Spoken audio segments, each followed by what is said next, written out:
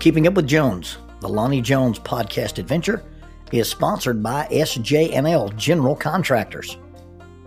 They are licensed in both Alabama and Tennessee, and they provide services such as mass grading, storm drainage, sewer and concrete improvement, asphalt paving, erosion control, demolition, and heavy hauling. If you need any of these services, contact them 931-433-4660, 931-433-4660. Also, they are in need of heavy equipment operators, concrete finishers, CDL dump truck drivers, and pipe layers. If you're interested in employment with this family-owned business, you can go to the website www.sjnl.com. That's www.sjnl.com.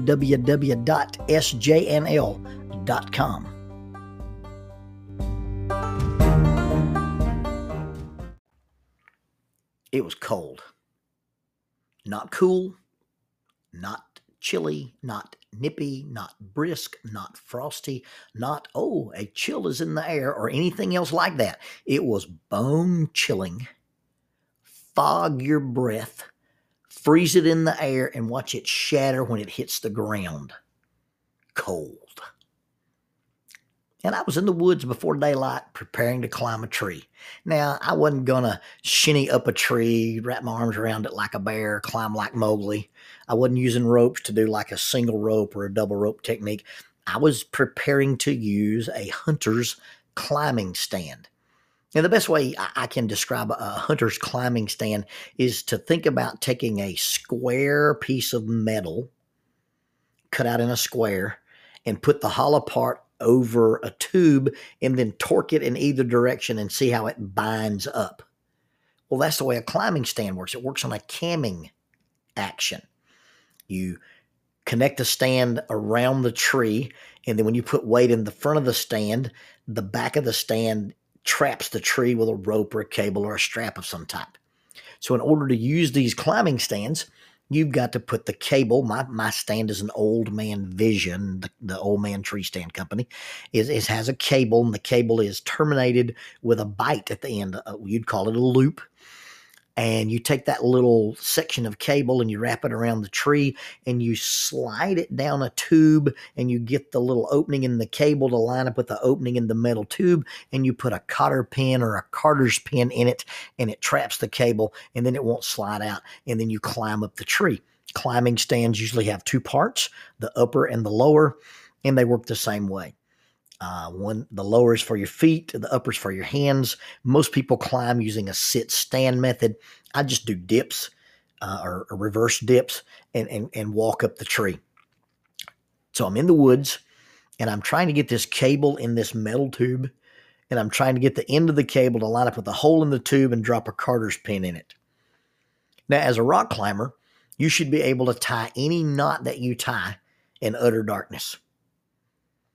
I've heard by people who are professionals that you should be able to disassemble and reassemble your firearm in the darkness as well.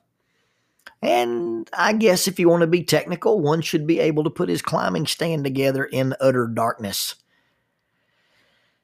But I didn't have those skills. And on this morning, although that's a great theory, I was going to need just a little bit of light. Now, at the time, I carried with me in my backpack a Maglite. These are the big aluminum lights. They're aircraft aluminum flashlights. They're either 2, 4, or 6 cell lights, and they have an adjustable beam. They're very sturdy, and I used one of those in my backpack in case I was in the dark and needed to trail a deer or just needed some real good illumination. I also carried in my pocket a version of that light called a Mini Mag. It's a miniature version of the Maglite. It's aircraft aluminum, and it's small enough that you light it up with a single or a double AA battery.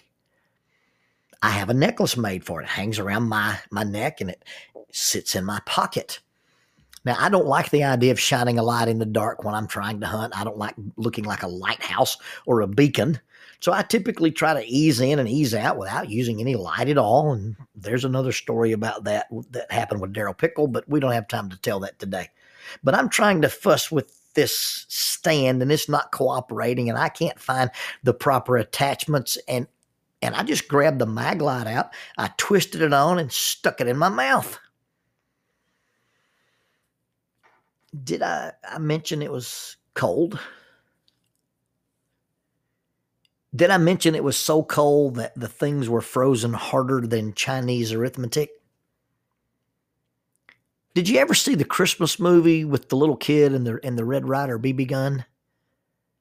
And his friend says, "I double dog dare you to stick your tongue to that flagpole." Yeah. So there you sit in the dark, and it's super, super cold, and you've got an aluminum flashlight in your mouth. Yeah, your preaching career, your public speaking career flashes before your eyes. You know how ridiculous a person sounds who talks when they don't have any lips? People find themselves in those positions. And they ask themselves, how did I end up this way? I'm smarter than this. How could this happen to me? I've got a DVD set. It's by a guy named Alan Belcher.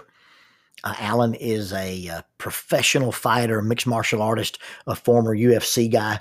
He also teaches the discipline that I study. He teaches some Brazilian Jiu-Jitsu, and he's got this DVD set called Submissions from Bad Positions. And the premise of the series is that when you're grappling or you're wrestling or you're sparring, we call it rolling or doing rounds, and somebody gets you in a submission hold, and submission in Brazilian Jiu-Jitsu is that I put enough pressure on a limb that you have to tap out, or I get enough pressure around your neck and your head with an in arm or I don't even have to trap an arm, but get enough pressure on your neck that it's going to create a blood choke. And so you tap out. Now, nobody usually gets anything actually broken, and nobody really gets put to sleep except maybe in competitions. Occasionally it happens in practice, but when somebody starts putting that pressure on you, you have a choice to tap, to nap, or to snap. Although it doesn't really happen in practice, it does happen in some competitions. Life is about choices. But the premise of this DVD set is when you find yourself in one of these positions and the guy attacking you doesn't have good technique, you can exploit that weakness and turn it around on him. You can turn a bad position into a submission for yourself. Really, really cool concept. It reminded me of a friend of mine, Brandon McGathrin. He's a black belt in 10th Planet Jiu-Jitsu. And he was telling about in his purple belt days that he was getting caught in knee bars in some of the competitions that he was in. And he called world-renowned Brazilian Jiu-Jitsu expert Jean-Jacques Machado. Now, Jean-Jacques is the guy that gave Eddie Bravo his black belt. And so he called, and how do you have Jean-Jacques' private phone number and just call him and chat? But he calls Jean-Jacques and he says, "Hey, how do I avoid getting submitted with a knee bar?" To which Jean-Jacques replied, "Don't get in the knee bar in the first place."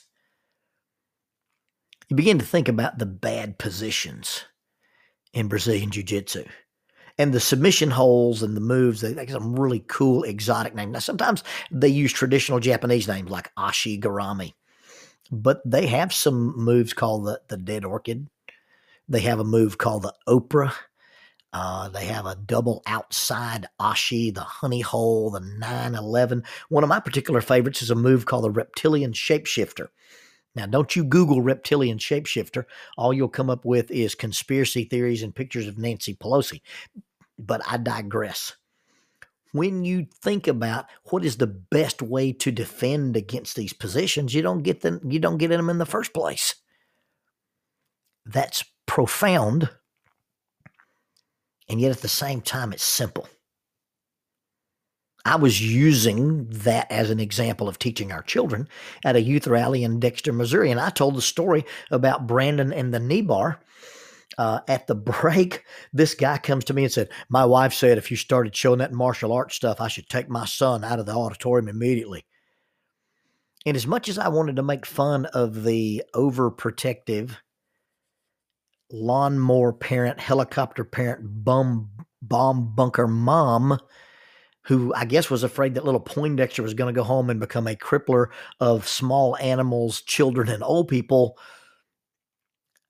as much as I wanted to make fun of her, her response was pretty right on.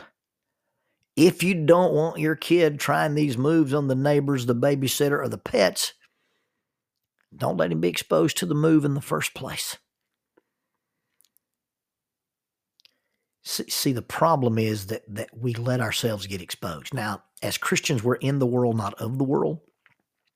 What that means is we can't live in isolation, but it does mean that we can do some insulation. There are some circumstances where we avoid the very appearance of evil. And when we don't think about it, or when we ignore our good senses, how did I end up here in the first place? I know better than that. Well, that's true. Gavin de Becker, in his book, The Gift of Fear, says that everybody that he's ever interviewed who was attacked, molested, kidnapped, or stalked, when they started the relationship with the toxic person, something in the back of their mind told them things weren't right. Something in the back of their mind said, this person will not accept no. And it happens early in relationships. It happens early in the exchange when somebody's going to invade your apartment, invade your house, or take you prisoner in your own car.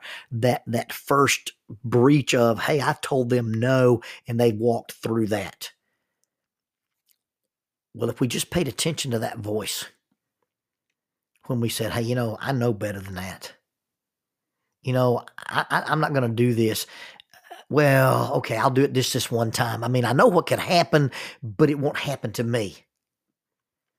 And that's the whole point. When we put ourselves in toxic environments and we expose ourselves to the things that can happen, the things that can happen often do happen. James, it says it works like this. We have a desire, we have a want, and we're not vulnerable to sin because of what we want. We're vulnerable to sin because we have a capacity to simply want. And when the thing's inside us, the desire acts like a lure or bait in a trap, then the environment is produced where we can fulfill that desire. And it may not even be that the desire is bad, but the desire gets corrupted, becomes an evil desire. A desire that becomes an evil desire is what the Bible calls a lust. Lust does not necessarily have a sexual connotation. So when the internal hazard, what I want, has an intersection with the external hazard, the thing in the environment, the fulfilling of the temptation, the end product of that is sin, and the end product of sin is death. If you think about what could happen on a cold morning before you stick a flashlight in your mouth, you won't stick a flashlight in your mouth. If you think about what could happen before you tell that lie, make that post, exchange those messages, have dinner with that person, and realize I'm keeping it a secret from my spouse. If we just thought about where this thing could end up, we might really know better and not end up getting ourselves in bad positions from which there is no escape. Upon finding yourself in that bad position, that place where it seems like that there's no escape, that there's no rescue, whether it's that inner voice telling you, well, you've done it this time and there's no turning around, whether it's the voice of evil saying, well, nobody in your position has ever been redeemed. Grace applies to everybody but you. It's realizing then that's the time that you let go and let God. Now, I know that's cliche, that's trite, but truly, sometimes the only escape from a bad position is submission.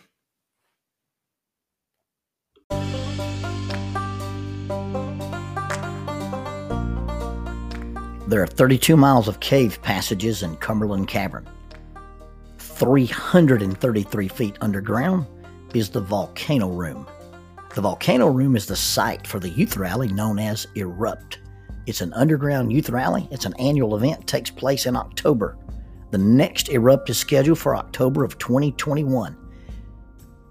Erupt is a sponsor of Keeping Up with Jones, the Lonnie Jones podcast adventure. If you'd like more information, you may contact them at eruptyouthRally@gmail.com. That's eruptyouthRally@gmail.com. Or check out their website for more information, 3 W's and a dot, eruptyouthRally.com, www.eruptyouthRally.com.